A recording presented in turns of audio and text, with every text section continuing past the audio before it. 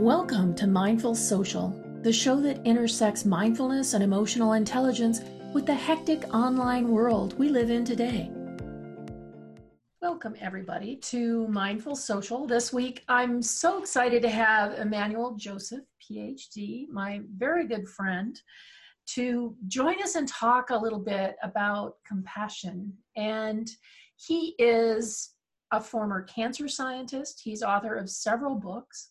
And his experiences running an in-home senior care agency really brought him to witness firsthand the need for deeper understanding of empathy and compassion as a fundamental tool for living in this world and also in the workplace. So he's Chief Compassion Officer at CompassionLeaders.com. And gosh, he's a really great guy. Oh, thank you, Janet. So are you, and it's really a pleasure and an honor to be here with you today. Oh, absolutely. My pleasure. We were just chatting a little bit before the show started about all the different ways that compassion applies to our lives and how we often don't apply it to ourselves. So maybe let's just start there. What does self-compassion look like and why do we need it? Why do we care? So, self-compassion, I think, is best described by Dr. Kristin Neff, who says, self-compassion is just learning to be a good friend to yourself. It's something that we often forget. We kind of we grow up in this mindset where we are expected to be nice to the world outside. Our interactions with people outside must be at a certain quality of kindness and compassion. But we are not taught that we can be kind to ourselves and that we should be kind to ourselves. And in fact, we feel guilty if we are kind to ourselves. And so the reality, though, is unless we can be kind to ourselves, unless we can give ourselves that tenderness and care that we expect to give to others, unless we have it ourselves, we cannot give it to others. I think that the fantastic analogy is the oxygen masks that drop from aeroplanes, right? They say, Sure. even if there's a baby next to you, put it on yourself first before you offer it to the baby, because your brain becomes adult without the oxygen. And what can you give if you don't have it? So self-compassion is I think, in my understanding of life, is the foundational principle for any other act of compassion that you can give. Yeah, absolutely. I absolutely agree. And then when we take that, though, there are a lot of people who think of compassion as perhaps not kind, or that being kind to themselves is a weakness. How do you feel about that? That's a very interesting question, because my work with compassion leaders is talking to leadership, talking to people in companies about how they can create a culture of compassion. And a resistance that I get from people, especially who are in leadership positions, is compassion is weakness. I cannot afford that in my workplace. And my answer to that is, that's the absolute untruth. So compassion actually is fierce. It is a quality. In a very simplistic way of putting it, compassion is the capacity to do the right thing, and wisdom is knowing what that right thing is. So I think that's so fundamental. Let me repeat that again. Compassion is doing the right thing, and uh, wisdom is knowing what that right thing is. It's as simple as that. And to do the right thing is a very courageous act. Oftentimes, it involves standing up to popular opinion. It involves standing up to people who are your friends and your allies, because that's not the right thing to do. Or sometimes it's being vulnerable and saying, you know what, I made a mistake. Sometimes it's saying, it doesn't matter what color is our skin and our race and what languages we speak. It's just us, one humanity, and being bold enough to acknowledge that in a group. And it's being bold enough to provide psychological cover for the reports that we have. So I think compassion is the opposite of weakness. Compassion is courage with wisdom. That's beautiful. Now, you say that it's very simple, but It sounds very complex. Where do we start? How do we start practicing compassion? And do we start with others or with ourselves? We definitely start with ourselves, but let me share this thought with you. See, you're right. I mean, are uh, we cannot, I mean, I cannot walk into a gym without having done any exercise for forever and lift 100-pound weight, right?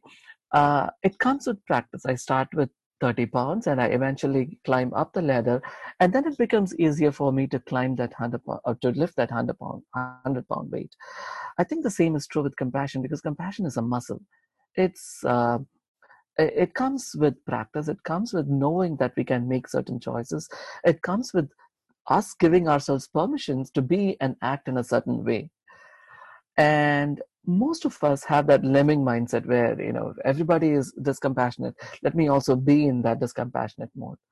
But I think uh, to be compassionate starts with awareness that you have a choice, that every moment offers a choice to act in a way that creates the best outcomes for yourself and for the world around you. So I have this little technique that I teach people um, to develop that muscle, yeah, to develop that compassion muscle. I call it the 1, 2, 3 technique. The first thing is, um, uh, if you are walking into a situation, let's say, you're walking into an office space, you're going to have a meeting with your manager, and it could be a difficult conversation. First thing is, you ground yourself. Take in a deep breath, pause, just observe. The breath is a beautiful gift. It's a fantastic grounding space. And as you breathe, as you settle in, you become aware of the expanse that is available for you inside. And the second step is, use that space to practice gratitude. Just a quick thought of gratitude. And one of the things about gratitude is, you cannot say, I should feel grateful or I must feel grateful. It's more of, what if I didn't have what I have? Or how many muscles does it take for me to actually move my hand? And what a wonderful blessing that is. Or just observing what kind of people I'm surrounded with, or noticing, for example, here I am in the Bay Area. How many people in the world are blessed to live in this climate? So just that moment of pure gratitude, saying, I don't deserve this, I'm not entitled to this, but I still have it, so it's wonderful. What this does is, it puts us in a state of mind where we are more receptive to practicing compassion. Gratitude is a beautiful bowl for holding compassion. And that takes us to step number 3. So you're familiar with the metta practice, right? Loving kindness practice. So metta meditation is basically recognizing our unconditional capacity for love for ourselves and for the world around us in ever expanding layers, like the shells of an onion. So, but let's not worry about doing that 20-minute session while stepping into an office meeting. But all we need is that one moment of, sincerely wishing. All of us are desiring for happiness and love. All of us, irrespective of our perspectives, what angle we come from, what objectives we come into this meeting. It doesn't matter. All of us deserve to be happy and loved. So may we all be happy. May we all experience love. May we all be at ease. May we all be free from anxiety. Simple thoughts. So 1, 2, and 3. To ground yourself with the breath, to step into gratitude, and as that bowl is created, practice a moment of loving kindness. Just as simple as that. And I think, as you try doing this, as you keep on doing this over time, you begin to automatically prime yourself to react with compassion, or better still, be proactive with compassion rather than be reactive. And that's how compassion is built, in small steps, from the 20-pound up to the 100-pound, until you are able to, even in your most agitated state, not react, but give the people the benefit of the doubt and say, perhaps they are having a challenging day. Even if this person cut across my car, and instead of honking, which I would have done otherwise, even though I'm stressed, I feel like I can give them the benefit of the doubt because I'm constantly thinking about my own capacity for compassion. Yeah, and I love that practice, and it's not something that you have to take a long time to do. You can do that when you've trained yourself to take the breath, accept gratitude, and have compassion. You can do that in a split second with Exactly. practice. Exactly. And doesn't it also, at least I find that sometimes if I'm going into a meeting and I'm going to be stressed, or maybe I'm going to be dealing with someone I know is going to be difficult to work with, going in with that compassionate approach changes the atmosphere in the room, even though it's not something that I control, the atmosphere in the room. It still does change everyone in the room and make them more receptive to whatever's going to happen next. Do you Oh, believe that? absolutely. Absolutely. I think when you are compassionate, I think of this poem by, is that Marianne Wilkinson? I'm not sure. It says, our deepest fear is not that we are inadequate. Our deepest fear is that we are powerful beyond measure. It is our light and our darkness that most, not, it is our light, not our darkness, that most frightens us. And there's a line there that says, and as we let our own light shine, we give others unconsciously the permission to do the same. Something Mm, to that effect. So I think as we are compassionate, we give our others the permission to be compassionate as well. that's beautiful. Yeah, it's just opening the door, isn't it? Yeah, absolutely. I think we are all, most of us are naturally compassionate. It's just that we are all lemmings in some way, right? I mean, I don't even know if that lemming story is true, but you know, they say when lemmings they commit mass suicides by jumping off cliffs. And there was a BBC documentary about it like many years ago. And they say because one lemming jumps, everything else wants to jump in as well. So we are kind of culturally in that space. If Mhm. one of us is in that space of, or actually the majority of us are in that space of saying, what we need to be very tough in workplaces. We need to put on this very defensive mode as I walk into my workplace. I cannot carry my real character or my personality into the workplace.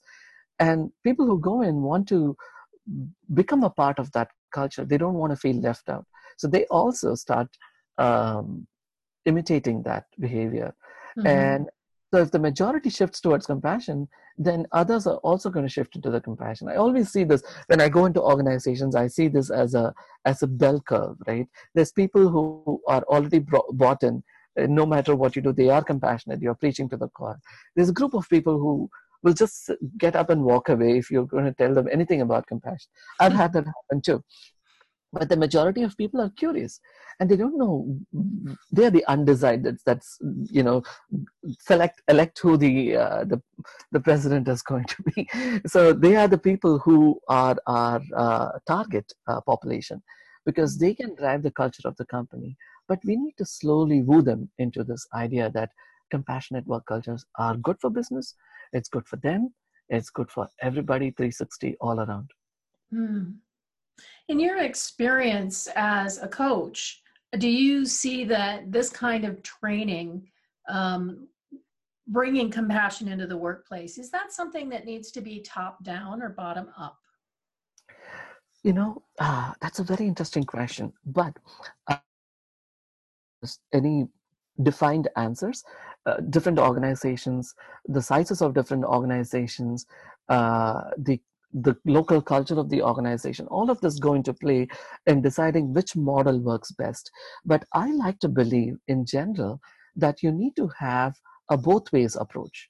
So the leadership must be bought in to the idea that they can create a culture, they can support a culture which is compassionate, which promotes a environment where people can connect with each other and share with each other and feel psychologically safe with each other. They have to model that experience and they have to support that experience, because culture is a million different things. It's not just what is written on the website. It's people doing small things, how they talk, how they interact, smile at each other, how much freedom they have in taking time off and working and taking care of their personal life. It's all of those things coming together in one place. I sometimes think of culture as, um, if you point to a friend and say this is his personality, you should be able to point to your company and say this is my company's personality. That's the culture of the organization. But then again, if leadership is saying let's do this, and we want to model this, and the people that are there are not bought in, and there's really nobody to lead. So I think they need to have the skills and they need to feel empowered and motivated to actually belong to an environment with in all of the good things that we discussed. So when we go into an organization, what we need to do is create nodes of compassion. We need to create people, especially if it's a large organization. In small organizations, it's kind of self-organizing. But when we step into a large organization, we need to kind of create that setting where some people in the organization who are culturally aware become nodes of change. And then we also need to make sure that the leadership is fully bought into the idea and they support it in any which way possible, knowing that all of this is going to be a win-win for themselves, for their customers, and for the business that they are doing. Yeah, and if the leadership understands the value proposition, then it's a lot easier for them to buy in. And these nodes of compassion really kind of acted as a catalyst for the group, right? People start to collect around them, and as long as they are being true to who they are and expressing that compassion, I find that it's kind of viral in a way that, people will gravitate towards someone who is compassionate and not see it as a weakness.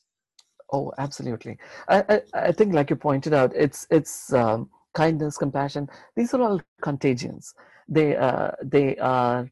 I think there was some research done which shows that kindness has a ripple effect 3 layers out.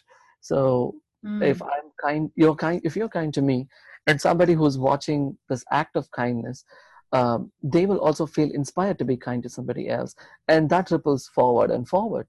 So uh, the notes of compassion, it can be extraordinarily contagious, knowing that we are all aspiring at some level for our own happiness, and we know that our happiness depends on the environment that we live in and we work in. And we do need to understand that it's all in our best interests and the best interests of the company. That and it just feels good. Yeah, totally. Totally. I love that. So one of the other things that we talked about briefly that I'm kind of fascinated with is the idea of, as our businesses grow, as our corporate industries grow, there's so much more artificial intelligence in everything that we do, really. The way that we are perceived online, for example, the way that customer service bots interact. Can we talk a little bit about how are we going to teach AI to be compassionate? Is that even possible? So first off, I must admit that I am not a techie. However, as a consumer, my perspectives on artificial intelligence, I'm happy to share my thoughts around that. So you are absolutely right. We are living in an age where we are witnessing an incredible transformation. I think I heard somebody say that the creation of artificial intelligence is as significant as the creation of fire itself. I think that was from the head of Google, Mr. Sundar Pichai. I'm not sure if that's a quote from him or someone else, so don't quote me on that. But then I know there are people who have nightmare scenarios around the idea of artificial intelligence. For example, Stephen Hawking, who passed away, said AI in its fullest form could be the end of humanity.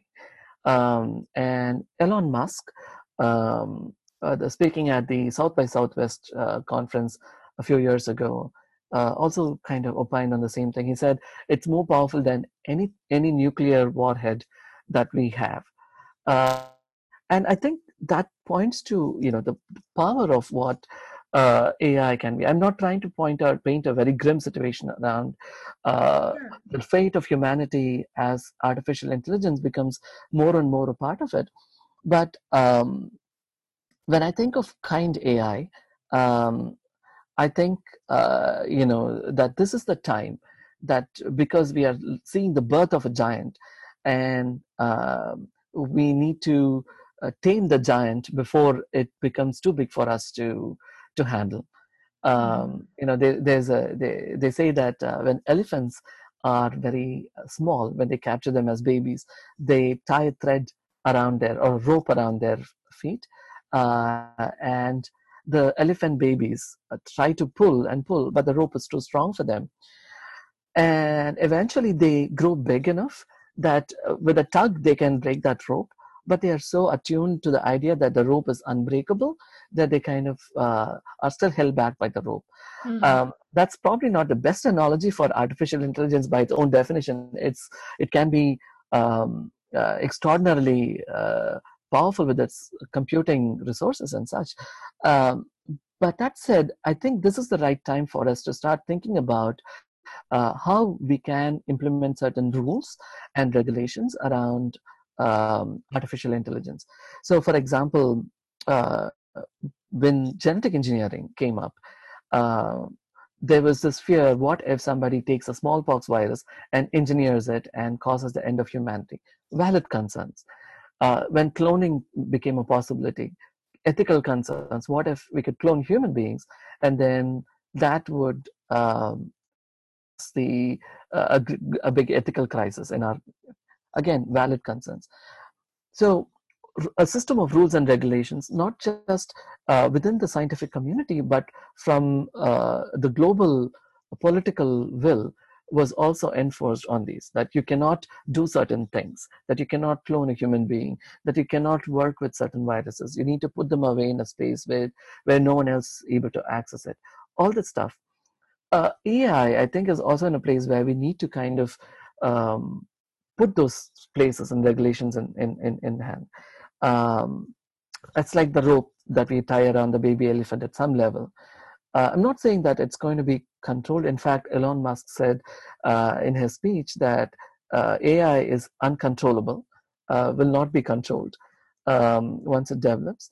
Um, that might be true, might not be true. But the intelligence that we are talking about, the artificial intelligence that we are talking about, is narrow artificial intelligence, or ANI, right? Artificial narrow intelligence, which is you take one task and you're able to use enormous computing power to get to dive deep in and in. That's how you have AlphaGo Zero, which has mastered thousands of years of knowledge of the Go game in 40 days, right? So that's the power of artificial intelligence. However, one thing that one step above that is the artificial general intelligence, where the computers are able to take multinodal information and use that as to make human-like decisions. That is still science fiction for us. It's not, we are not close to it yet. We've been saying that it's coming, it's around the corner. At least as of now, it's not happened. Now, the problem with that is it's a much bigger risk and reward system with artificial general intelligence. And then, of course, there's the next projection, which is the artificial super intelligence, which is probably a very quick jump from artificial general intelligence, which is to say, the computer can now think like a human, and it has the enormous computing power. Together, it can absorb all of humanity's learning and become much more powerful than any force out there. So with all of those considerations placed out, I don't know if I'm stretching this too long, but let me be very quick. But I'm saying that one thing that the computers do not have that we have is our connection to purpose, our connection to a bigger consciousness. I truly believe in this, that we are, if our species has to survive, we need to become more conscious creatures.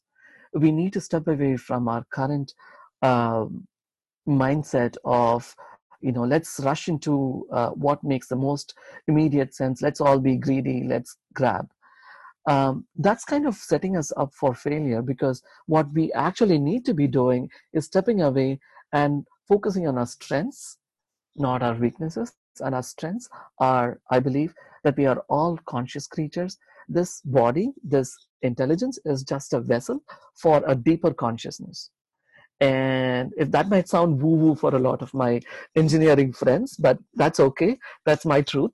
I truly believe that we are bigger than our bodies and our intelligence. And we need to step into this era of tapping into our consciousness. And that is our biggest advantage as we step into a world of artificial intelligence.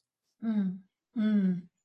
I think that a lot of it is to do with we're so busy running, we're so busy doing the things that we do and doing and doing and doing that we completely lose perspective.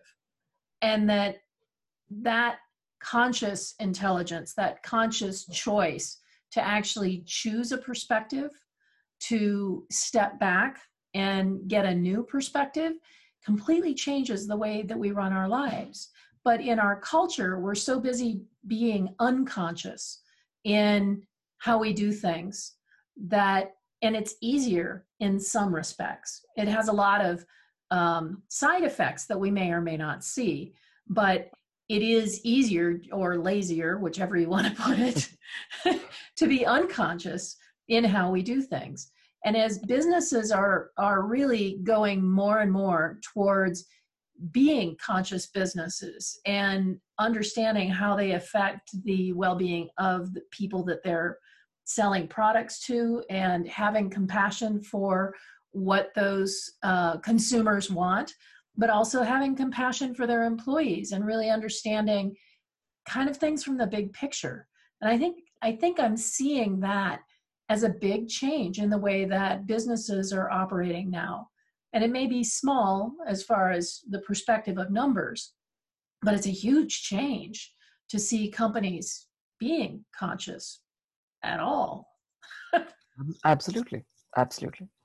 I completely agree with you. I mean, think of LinkedIn. LinkedIn has a conscious business academy that's part of the cultural framework.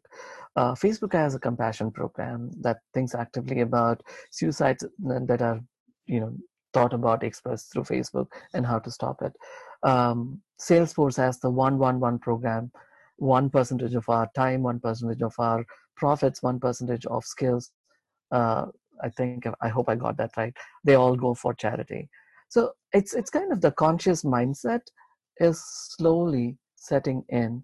And I think we are looking at an era of positive change in some ways. So now it's a competition. Who gets there first? Is it us, or does our greed get there first? So I don't know. It's an answer that we're going to wait for. Well, I wonder then if there's some way that we could use AI to actually insert that as something that, the corporate greed would move towards, that they would recognize that as a compassionate company. For example, millennials now prefer to work for a company that has some moral standing that they respect. So when we start to see hiring practices changing to suit that, in some ways we're kind of gaming the corporate systems to make them more conscious. Yeah, no, I think that's a fantastic point. And you're right. I mean, it cannot be mandated. It has to be cajoled. We need to kind of incentivize compassion in the workplace. In fact, again, from my naive consumer standpoint of AI, I have this ideas about how you can create certain codes that you can mandate into the creation of AI itself, and incentivize that at that layer of implementation. So there's a bunch of things that has to do, but it has to ultimately goes with profits. It goes with political will. It goes with popularity. Anything that the media picks up and says it's great. Let's all do this, and then everybody jumps into the bandwagon. But let's jump into a good bandwagon instead of the bad bandwagon. I think that's the best we can do at this point. Yeah. So let me ask you then, where do you see this going? Let's go out 10 years from now. Do you think we'll see a significant change in corporate culture, not just towards compassion as one facet of that, but a little bit more conscious business and mindfulness incorporated into corporate life? I think that shift is already happening. See, I think about 10, 12 years ago, the idea of discussing mindfulness in workplaces or teaching mindfulness in workplaces would have been kind of a little off. But today, 22% of companies in the US have mindfulness practices in some level. And I know there's not many companies talking about compassion. I know we are kind of we feel alienated when we go out and talk to companies and say we want to create a compassionate culture in your workplace, and people kind of look at me like, why? But I'm telling you, 10 years from now it's going to be very different. Yeah. So that kind of change is already happening. Mm-hmm. And I think I like to go back to this idea of what Charles Darwin implied, right, when he wrote his book Origin of the Species. He never said survival of the fittest until his fifth edition, which was adopted from somebody else, a social scientist who was trying to impose his ideas upon Darwin's. But what Charles Darwin essentially meant and said was survival of the compassionate. Survival of the most compassionate. The species that has the highest number of compassionate individuals is the most likely to survive. And I think as we realize that in the middle of all this chaos of AI and job losses that come with it, and new job functions that are going to be created in the middle of our aging population, in the middle of workplaces where people are jumping from one company to other without any loyalty to their existing company. In the middle of all of this chaos, I think somewhere, at some place, we begin to realize that we can look inward and we can find a balance, and that we will go towards that harmony, prioritize that harmony and balance above anything else that can come to us as a material gain. And as that shift happens, and I think that's already begun to happen in the more affluent environments, but it will probably trickle down to other places as well. And as soon as people start realizing this as a business opportunity to be more successful in the business level, at the financial level, I think the entire structure will shift. It'll be a very quick run in the majority at that point. Right now, it's the uphill. We're pushing the boulder up the hill. Once we get to the top, then it's going to be easy going down. Yeah. Yeah. And I think we're seeing that already in companies when we go in and talk about emotional intelligence and management and leadership skills. All of those things are evolving. And I make that sound like it's a new thing, and it really isn't. Because when you go back to age-old companies where, or the smaller businesses where the owner of the company or the senior management know that a lot of what they want to put out there depends on lower employees supporting them and wanting to work for them and being happy, because happy employees are much better at customer service, for example. So finding ways to see that, and as they see that and employees gravitate towards that, then that's going to change the way HR works, because they're going to be promoting these cultures more than just how much money you're going to make, which is really becoming less and less important, at least in some of the circles that I talk to. So there's hope for 10 years from now. Well, there is hope. Hope is a beautiful thing. Perhaps the most beautiful of all things, to quote from Shawshank Redemption, right? So, yeah, I think we are in a good place. There's people like you and me and a whole ton of others who are thinking about this in the longer run, in the bigger perspective. So we are in a good place. Yeah, that's a beautiful thing. It is. Well, thank you so much for taking the time to speak with us today. I really appreciate it. And I've been following your work for a little while now, and it's really feels good to see how things are changing out there and what our options are.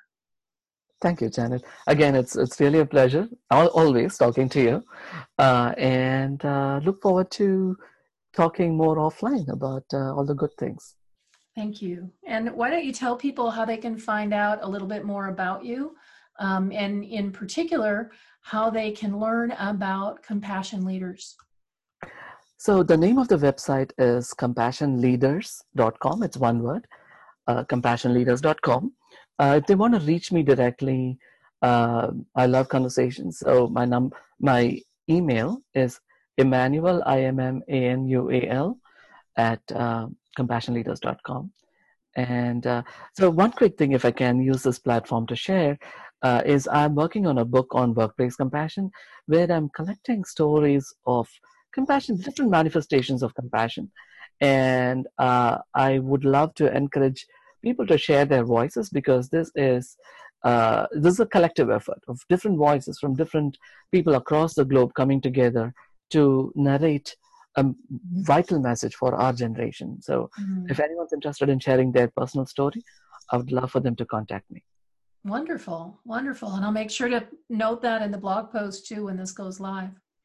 Thank you, Janet. Thank you. Hey, thank you so much for listening to Mindful Social. As always, if there's something that you loved about the show or didn't like about the show, please let me know in the comments. Send me an email at janet@janetfouts.com or reach out to me on Twitter @jfouts. And if you know someone who'd be a great guest on the show, I'd love to hear about it. Please do share the show with your friends if you enjoyed it. The more, the merrier. Thank you.